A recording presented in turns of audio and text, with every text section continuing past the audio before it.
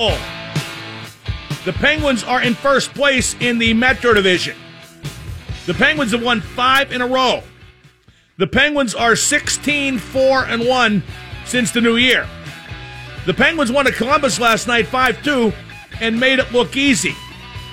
The Penguins just might be the best team in hockey again. This is the Mark Madden Show. I am the game because I am just that damn good. 412-333-WXDX is the number to call. Or you can follow me on Twitter at MarkMaddenX. Remember when the Penguins were struggling? Some of the so-called experts in this town said the team was in trouble. And Rutherford had a bad offseason, and this team needs a big trade, and blah, blah, blah, blah, blah.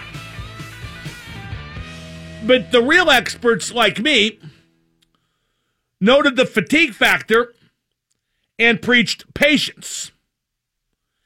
And here we are with the Penguins in first place and March just around the corner. It amazes me that anyone doubted this organization for even a second. It amazes me that anyone doubted Rutherford for even a second. Riley Sheahan is better here than he was in Detroit. Jamie Alexiak is better here than he was in Dallas. Okay, Hunwick sucks, but nobody's perfect. Rutherford has done a tremendous job with this year's team, and the trade deadline's still a week away, so perhaps he's not yet done doing it. That's right, to repeat, here we are in the middle of February, and the Penguins, again, just might be the best team. The Penguins are 10 points clear of being out the playoffs, so I'd say that perceived dilemma has been solved. Remember when people said, Rutherford's got to do something. He didn't do enough in the offseason. This team is in trouble. Trade Letang. That's it. Trade Letang. And then all those people ran out and started pay websites. Did you get your subscription?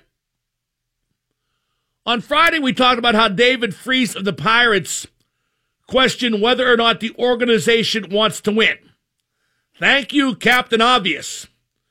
And then yesterday, Josh Harrison did the same thing. But that won't change anything. A billionaire doesn't care what his employees think.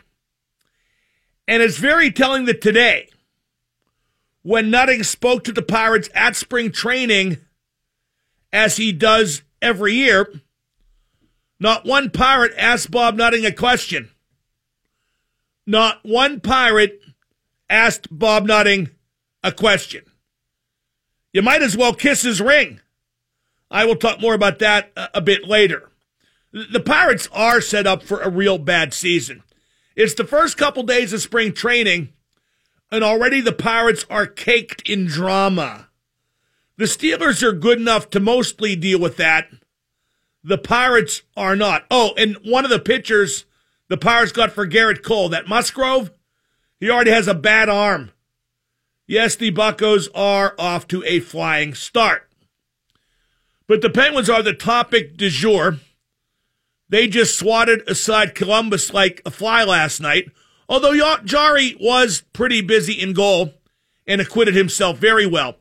And on Saturday at PPG Paints Arena, the Leafs came at the Penguins fast and furious. Boy, the Leafs can skate, and they got firepower up front. But at day's end, Toronto was just another victim. There were a whole bunch of Leafs fans at the game, and they ain't won for so long. 1967, the last cup, only 6 teams in the league then. The Leafs ain't won for so long, their fans overreact to every goal Toronto gets. So it was nice to see the Penguins win at the end, and those jerks get their comeuppance. Although it could have been different if Austin Matthews had buried the shots he should have. Matthews missed a couple sitters, and Matt Murray played a real strong game in goal. So if you want to get the Penguins top going, Dial 412-333-WXDX. Do it now. Do it fast. And do it because I want to talk hockey. That's 412-333-WXDX. The Penguins are in first place. The Washington Capitals do have 3 games in hand. I don't think it's imperative for the Penguins to finish first. It never has been. But second would be nice with home ice for that first round. Right now, it'd be the Penguins and New Jersey in the first round. New Jersey is in that first wild card spot, and the New York Islanders are in the second. I expect the New York Islanders to make a big impact in the trade market because the Islanders feel like they need to make the playoffs to hold on to John Tavares, their best player, who's going to be a free agent. But I bet Tavares goes elsewhere no matter what. In fact, I'm predicting even now he will head to Toronto. A lot of stuff happened over the weekend that I simply do not care about. Somebody won the Daytona 500. Somebody always does, right? Whoever it was drove the number 3 car, which Dale Earnhardt Sr. used to drive. So symbolism is being attached, however silly. The Olympics are still going on, but I don't give a rat's ass about none of that. The U.S. plays Slovakia tonight in a men's hockey playoff game, which is weird because they played them already in the round robin. That's an odd tournament format. The women's final is the U.S. and Canada in hockey. Wow, never saw that coming.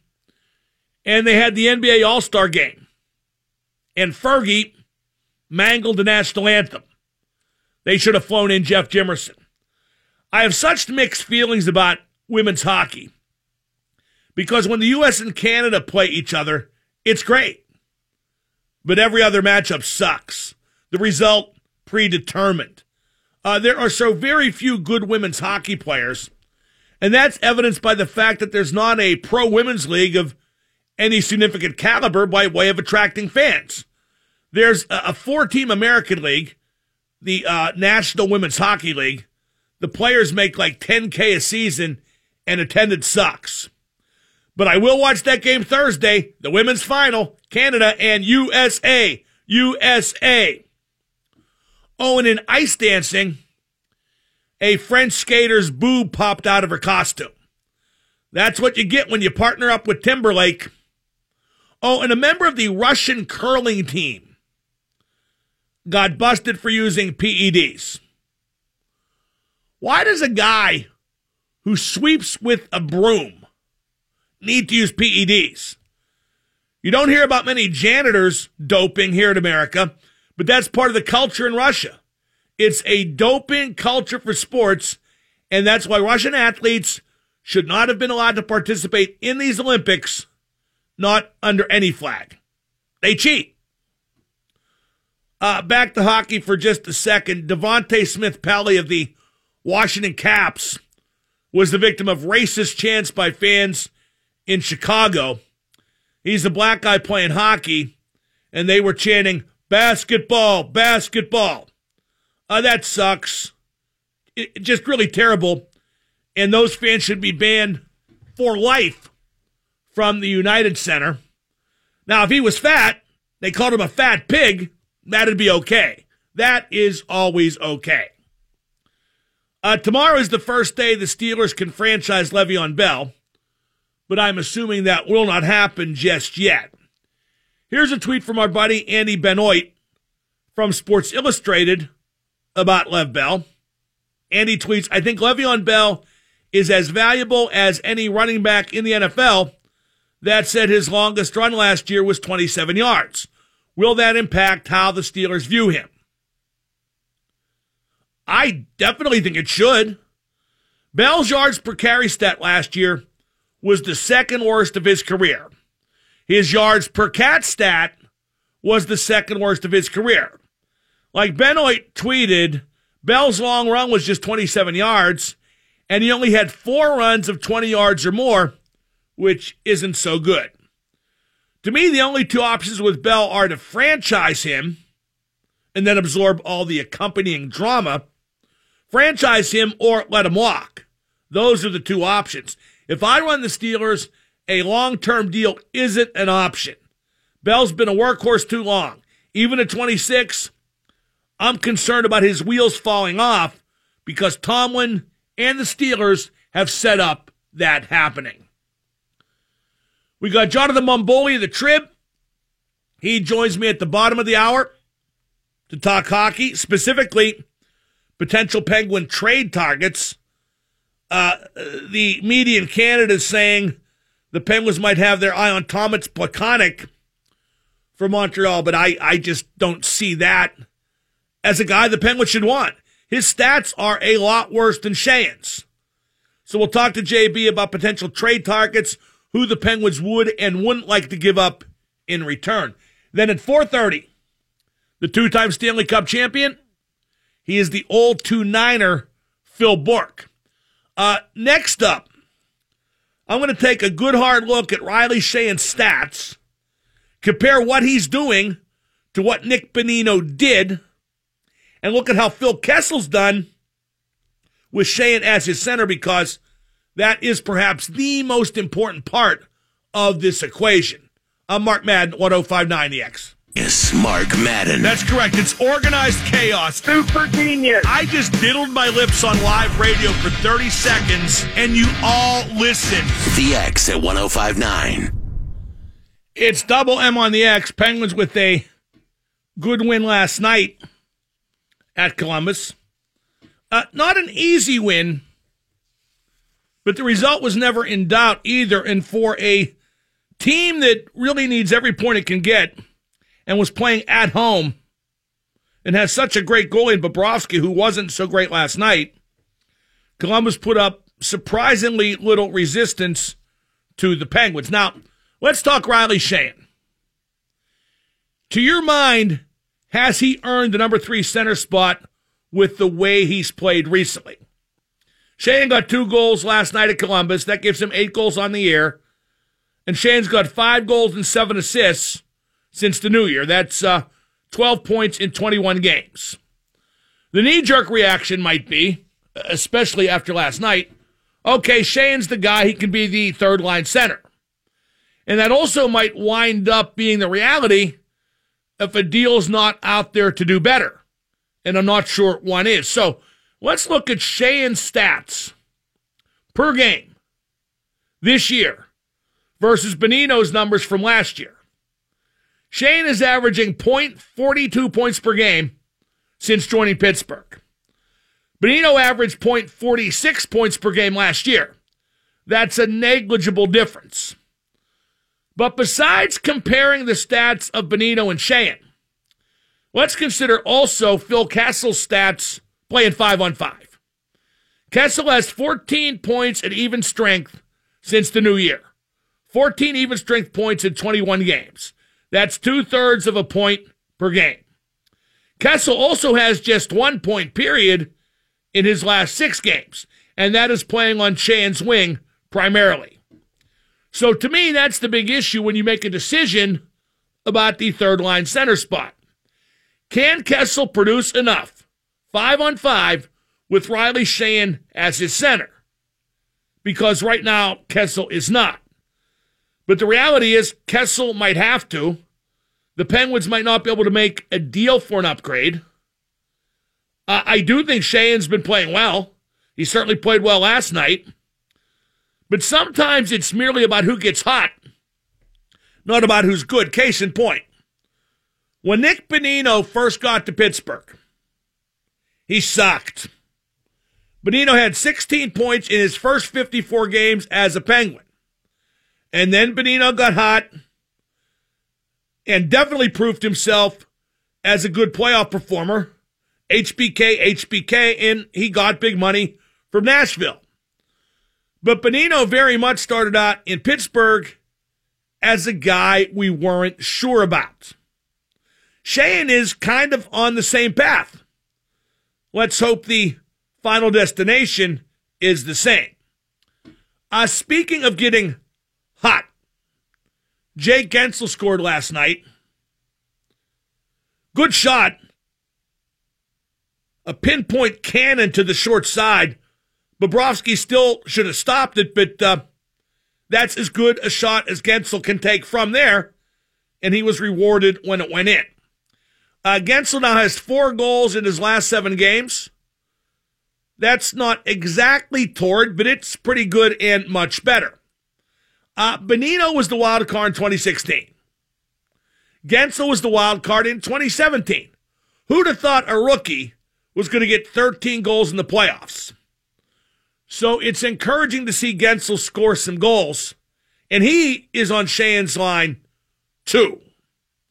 Anyway, back to the debate about the third-line center. Derek Brassard from Ottawa, he would cost too much. Pajot, also from Ottawa.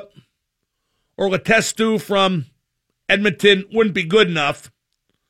As I said in the show's open, I've heard Plekanec's name mentioned for Montreal, but Plekanec, the guy's got 5 goals and 16 assists in 58 games on the entire season.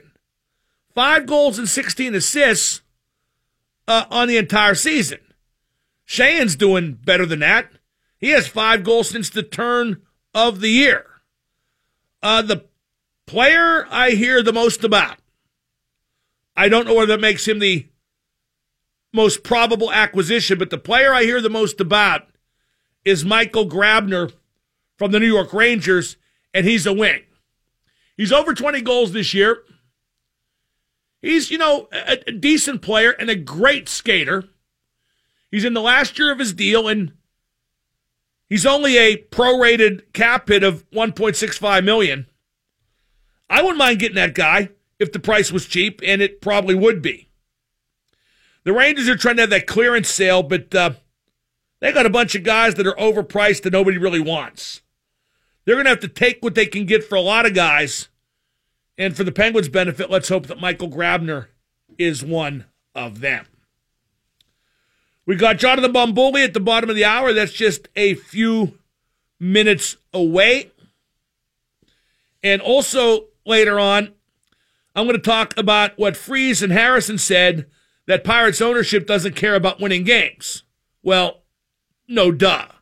But it's worth noting that today at spring training, when Nutting talked to the players, not one of them asked him any questions at all. Not about his intent or payroll, not about anything. So when in the presence of the guy who signs the checks, the collective testicles of all those assembled shrunk up very, very small. And that includes Freese's and Harrison's, who were being hailed as a latter-day Thomas Paine in some Pittsburgh media circles. Yeah, sure, it was common sense, but it was not breaking news. And why didn't they say anything to Nutting today when they had the chance face-to-face? Jonathan Bombulie up next, 105.9. And now the super genius, Mark Madden. I'm one of a kind on the radio. Thank you for being the best damn radio host in Pittsburgh. It's a family affair. The X at 105.9. Joining me now from TribLive.com, for whom he covers the Penguins, we welcome Jonathan Bombulie. JB, is Sheahan playing his way into keeping that spot at number 3 center? What's he have to do, and do you think he's doing it? I'm glad you asked me that, Mark, because I just finished a story that will go online shortly about that very topic. And I was talking to Jim Rutherford about that the other day. And the way he explained it to me, and I believe him, is that he's obviously thrilled with the way Sheahan's playing. I mean, I looked up some numbers, and I know numbers are great on the radio, so I'll try to keep it real simple. But if you look at 5-on-5 points per 60 minutes of ice time, Malkin leads the team, as you'd expect. Kessel is second, as you'd expect. Riley Sheahan is third, ahead of Sidney Crosby. So his offense has been better than anybody expected. He could fill that third-line role. But what Rutherford's going to do is he's going to weigh the costs and the benefits of picking up a player, and then he's going to get the best center he can. So if that center, that he feels comfortable with. So if that center bumps Sheahan down to the fourth line, it bumps him down to the fourth line. If it keeps him on the third line, it keeps him on the third line. The point is you get the best player you're comfortable getting. And go from there. Yeah, that's a good point about Sheahan's numbers. And here's another set of stats to look at. Bonino was subpar production-wise until the end of his first season in Pittsburgh, which was 15-16. Sheahan has done more so far than Bonino did at the same point. Now, that doesn't mean Shane's going to pick it up and be a playoff hero like Bonino was, but it also means you never know. And that's very inexact, but you do never know. Well, he's definitely a good enough player to help you in the playoffs. Now, you know, like you said, is he going to find, is the Kessel, you know, Gensel, Shea, and Kessel going to be the next HBK? That's sort of a lot to ask out of any line. But is he going to make your team better? I think the answer to that is yes. I mean, whether he's playing third line or fourth line. You know, he's top 20 in the league in faceoff percentage. The Penguins have the best penalty kill in the league since December 1st. He leads the team in shorthanded ice time. I mean, he's doing all kinds of good things. So I almost look at it as two separate issues. Like, it was an October trade that was a win, and now we're going to see a February trade that's going to be almost completely separate. Like, it only tangentially really has anything to do with Riley Sheahan. It has more to do with Carter Rowney. Yes. Well, let's stay with Carter Rowney. You took that notion right out of my head. Carter Rowney, I think, is a ham and egger. I don't think he's much at all, but he's a right-handed faceoff option and really the only one on the team. How much will that do to keep him in the lineup, even if they do get another center? I mean, might they then move Rowney to wing? Totally. I think that's an option.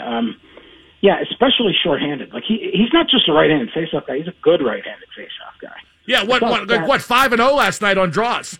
Right, and I think he's 20 of his last 25 on shorthanded draws. So, I mean, that's a very specialized thing, obviously. You know, do you want to? Is that enough to justify one of your 12 spots at forward in a playoff lineup? Maybe depending on the opponent, maybe depending on the situation. But I definitely like him a lot better as a fourth line right wing than a fourth line center. So, you know, he has a very, very particular set of skills. And I don't know that, you know, if there's enough all-around game there to justify keeping him in the lineup. Now, let me run a few possible acquisitions by you, JB, and tell me what you've heard and how much that'd help if they did come to Pittsburgh. First off, Michael Grabner from the New York Rangers. I don't think of the Penguins as needing a wing, but if they want one, he'd be a pretty good fit, wouldn't he? Yeah, I mean, style of play-wise, he fits. Speaking generally, I can tell you that you know, my sense is that Rutherford's going to be in on all this. Probably every name you mention, he's going to be in on. He's going to talk to everybody and talk to everybody twice. It's just a matter of, you know, making a salary cap fit. What do you want to get rid of from a team that's 16-4-1 since January 1st? Stuff like that. As far as adding, I mean, I think this isn't exactly, you know, this is Captain Obvious territory, but a center's a priority over a winger. But when you use that same standard that I talked about with Sheahan, which is, does he help your team win in the playoffs? Holy cow, Michael Grabner would fit that. I mean, you put him on one line and Hagelin on another and Brian Rust on another, and all of a sudden you're just flying all over the place. So he doesn't make that much either. He makes under $2 million. So I think he is a realistic guy to talk about this week. A new entry in the sweepstakes is Thomas Plekanec from Montreal. You hear his name, but JB, I don't see it. His stats are much worse than Sheahan's. He's 35. I don't see him as a good fit. I don't know. I mean, he used to be a top six guy. So if your whole idea was get a guy who could play with Kessel because he's used to playing with skilled wingers, that sort of is a mark in Plekanec's favor. He also does, you know, he's a good face-off guy, good defensive centerman. The problem with him is he makes $6 million, so you'd have to, you know, Montreal would have to retain a lot of that salary, and you know, like you're talking about, the Penguins are practically in, dollar out territory. So if you're going to get rid of a player, I mean, everybody's, you know, would be perfectly comfortable with Matt Hunwick moving on to free up $2 million. But then if you got to move another player, you know, Connor Sherry's the guy that people always mention because they have some depth on the wing, and he would be sort of, you know, most expendable, I guess. You're going to move out of Connor Sherry so you can bring in Thomas Plekanec? I don't think so. I'd love to get Derek Brassard from Ottawa, but Ottawa's going to want too much, aren't they? I don't know. I mean, when I talked to Rutherford about this the other day, he said it's really difficult to predict what the market's going to do as you get closer to the deadline.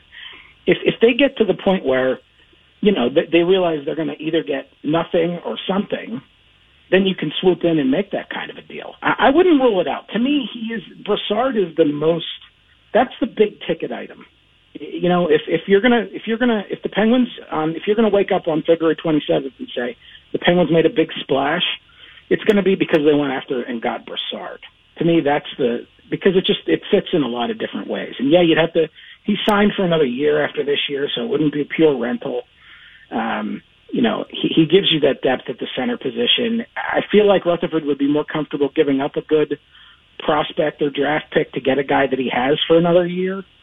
So to me, that's sort of the big fish on this pond as far as the Penguins are concerned. We're talking to Jonathan Momboli. He covers the Pens for TrimLive.com. What assets would the Penguins be most likely to part with, and what assets might be most in demand by other teams? Well, you know, Rutherford said that he said basically what every GM says in this position, which is, I want to keep my first round pick. I want to keep my top prospects. But, you know, when it comes right down to it, when the rubber meets the road, that's who we're talking about here. So we're talking about a first round pick. We're talking about Daniel Sprong. Maybe talking about Gustafsson, the goalie. Because to me, he has a thing where Gustafsson was so good in the World Juniors, and you know how that works. Somebody plays well in the World Juniors, like all of Canada goes completely insane over it. So that kid's, you know, he might end up being a great goalie, he might not, but his value is never going to be higher. So to me, those are the assets that we're talking about. And I feel like from what Rutherford has said, for a pure rental, I don't think he moves any of those three. But for a guy who's got some term on his deal, I think he does. I wouldn't trade Sprong because I like what he does and I love his potential. I just love scores, JB, but if they don't like him, maybe they might as well, because I get no sense that his stock is rising in any way.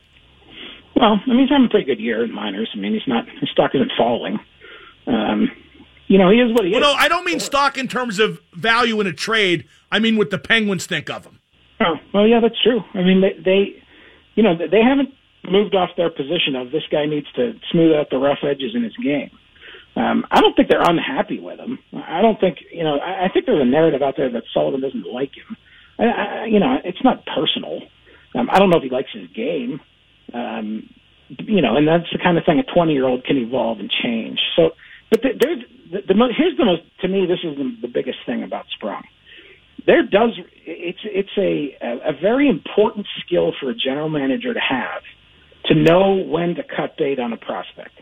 If a general manager is good at it, he can really help his team. Like, I always thought that Craig Patrick held on to those guys too long, and they ended up losing their value. You know, and you know, you could argue in the case of Derek Pouliot, Rutherford did the same thing, held on to him too long when he lost a lot of his value. So they're knowing, you know, that feel for, do you move him now because he's not going to, you know, develop, or do you hang on to him because he is going to develop? That's, you know, that's how you separate the men from the boys in the GM business. Making the right decision in that particular spot. Is Zach Aston Reese going to stick the rest of the season, JB? And what's he been like as a fit for Sid? Yeah, I mean, I would have said, you know, a week ago, I would have said no, that he was just kind of getting a taste. But he's been so good around the net. And I think, okay, the idea that I think Sid obviously he needs some speed on his line. And Aston Reese doesn't provide that. So if he's gonna play on Sid's line, that right wing better have some wheels. So the idea that Hornquist gets healthy and plays with Sid and Aston Reese, I don't know that works. I think Sid could play with Aston Reese or Hornquist, but not both. So, you know, and to me, I think in the long run, I mean, it's really nice that Sid can sort of elevate these AHL call-ups like he has. It's great. And because he can do that, you have the luxury of playing Gensel and Kessel on your third line, which is insane. But in the long run, I don't think you should be asking Sid to do that all the time. I think, you know, by the time you get to the playoffs, I think you got to get Gensel back up into that top line mix. I think it's just, I mean, Sid can do it, and he's never going to publicly complain about it. But I just think you're asking too much out of him to just continually elevate. I think he needs somebody that can, you know, play on the same wavelength. Well, speaking of line combinations, part of me wants to put Kessel back with Malkin, but that's for Phil's sake. It might make Gino shoot less and pass more, which would be bad right now because Gino has 19 goals in 19 games. I think a lot of it right now is going to be situational. Like, I think that, if they're behind in a game, they're going to put those two together. And if they're ahead in a game, they're going to keep them apart. I think Sully likes to do that. Like, I think that plays into the discussion of the center they're going to acquire, too. Because I think he likes to have that control where he can, kind of tinker a little bit and use option A for this situation and option B for this situation. Like, to me, the center I'd want to acquire, even if it's just a $1 million fourth line guy that's just for depth, is a guy who's offensive. Because then, the example I'd use is Desharnais with the Rangers or the Derek Ryan kid in Carolina. Because then if you're Sullivan, you got your bottom six centermen, you got a defensive one and an offensive one. And depending on the situation and the time of game and score, you can deploy them differently. And I think Sully's got a little bit of mad scientist in him where he likes to do that. He likes to say, all right, this shift we're going to go Malkin and Kessel. This shift we're going to go Sheahan and Kessel, basically depending on what he wants out of that particular shift. It's kind of it's a control thing. A coach has more control over his lineup when he's able to make those switches. How's Letang playing lately? It seems like his game is gathering some consistency. Yeah, a little bit. And first of all, whenever we talk about almost any player, there's been improvement since the 1st of January because the whole team's getting better. Like, you can talk about Matt Murray, it's the same thing. You can talk about, literally anyone. And it's the rising tide theory and all that. And it's absolutely true. They're playing a more aggressive style. And a more aggressive style favors Letang. He's going to get up in the play more. They're not doing as much, sit back in D-zone, lay and pray and block shots. That's not Letang's game anyway. So I think that the style of play in the last 6 weeks works better with Letang, and that explains a lot of why he looks better. But, it's the same story with Letang and his whole career probably, and probably every offensive defenseman. It's all about decision-making. You got to decide, when it's worth it to take the risk and when it's more prudent to dump a puck in. And the fewer mistakes you make in that respect, the better off you're going to be. And lately, we've seen fewer mistakes out of Letang, so there you go. And finally, would Rutherford and Sullivan be comfortable going into the playoffs with the team they have right now if it would come to that? I don't think so because, and my evidence is the Rowney ice time. To me, Sullivan's never going to come out and say, "Hey Jim, go get me a center." But the minutes that Rowney gets at even strength is a cry for help. Really, if you look at it, he's only playing a couple of minutes a game at even strength. They're double shifting mostly Crosby, but also a little bit of Malkin in with the fourth line wingers to limit Rowney shifts. He likes what Rowney does shorthanded, but even strength. He's just hesitant to play him. And to me, that ice time total right there says, Sully wants him a center. But here's the thing, though.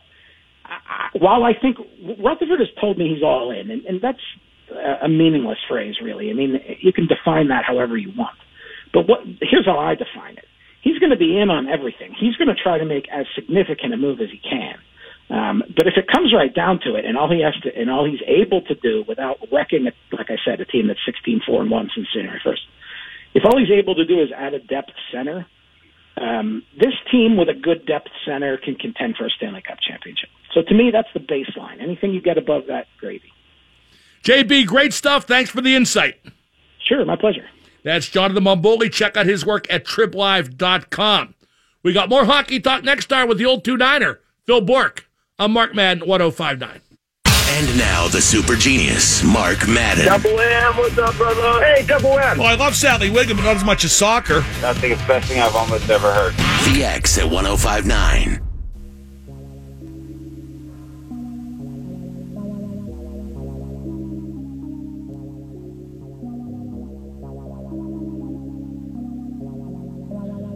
So the Penguins are in good shape. I think we'd all agree on that. They got 3 of the next 4 on the road, but the next 2 are at Carolina and at Florida. You'd like to think those are winnable. I love Penguins talk this time of year. The team has really come together, so let it rip. 412-333-WXDX. There's lots of amazing stories in hockey this year. Number 1, Vegas, with the top record in the West, an expansion team. And then you got Chicago, way out of the playoffs. And Edmonton, with the boy wonder, way out of the playoffs. Ottawa goes from Game 7 in last year's Eastern Conference Final to way out of the playoffs. And the New York Rangers are in last place. Really, only like 7 teams are out of the playoff chase, so there aren't many sellers. A deal's going to be difficult to make. Not impossible, not hardly, but definitely difficult. I mentioned before that the Canadian media said the Penguins are looking at Plekanec for Montreal, but I can't see that. His stats are worse than Sheahan's. But what the Canadian media does is they put themselves in Pittsburgh's shoes and say, okay, who would I want if I were the GM? They put literally 30 or 40 seconds of thought into that process, and then whatever they come up with is passed off as a report. Nick Kypreos is very guilty of that, and so is Elliot Friedman. I don't trust either one at all. I liked what Bumbuli had to say about you get a center, the best one you can, at a price you're willing to pay, and wherever he slots in is wherever he slots in. If he's better than Sheahan, he's the third-line center. If he's not as good as Sheahan, he's the fourth-line center. But I still think Ronnie's going to play come playoff time. Maybe as the fourth-line right wing. I don't know. I do know they want that right-handed face-off option in the lineup. Does that take Ronnie out of the team come playoff time? I don't know. I just know Ronnie won 5 face-offs out of 5 last night. As Bumbuli said, he's won 20 out of his last 25, taking draws shorthanded. He's an integral part of the PK. I think he's almost certainly going to stay in the lineup. And again, that right-handed face-off option, not a lot of people are looking at the importance of that, but I know the coach and GM think it's very important. No Quarter brought to you by CW Electrical Services. Make the switch at cwelectricalservices.com. Speaking of general managers, Leslie Rutherford was giving me a hard time after the game Saturday for taking last week off. That's Jim's wife. She's a listener, which is very cool. And she was like, hey, what's up? Why'd you take off? So I guess I'm stuck behind the mic for a while because I hate to disappoint my listeners. There's a good story in the Post-Gazette about Duquesne basketball. And I normally go to great lengths to not talk about local college basketball because I don't think people are interested. Duquesne's lost 6 out of their past 7. They started out pretty good, but they're down to 15-12 overall and 6-8 in conference play, the Atlantic 10. But the story in the Post-Gazette is about 5 transfers Duquesne got who aren't yet eligible, won't be till next year, and they're all apparently very good. In fact, they beat the heck out of the current first team in scrimmages. And then you got 5 freshmen of promise coming in and a pretty good coach in Dambrot. For the first time in a long time, it feels like there could be a legit renaissance for Duquesne basketball, which would be sweet. I'd love to see Duquesne basketball be better than Pitt. That could happen real soon. I had a decent weekend. I did a Penguins watch party last night at the Broad Street Bistro in North Versailles, and it was epic. Classic. A ton of people, great crowd, very responsive, great prime rib, and the Penguins won. So thanks to Tasso, the owner, and everybody who came out last night at the Broad Street Bistro. And I saw Zozo at Stage AE, the Led Zeppelin tribute band. That was Friday. Amazing. 17 minutes of Dazed and Confused, followed by 14 minutes of No Quarter. That is how you do it. Up next, we'll talk about what Freese and Harrison said at spring training and why it just doesn't matter. We've also got Greg and Kenny on hold to talk Penguins. We'll get to them just around the corner here on 105.9 The X.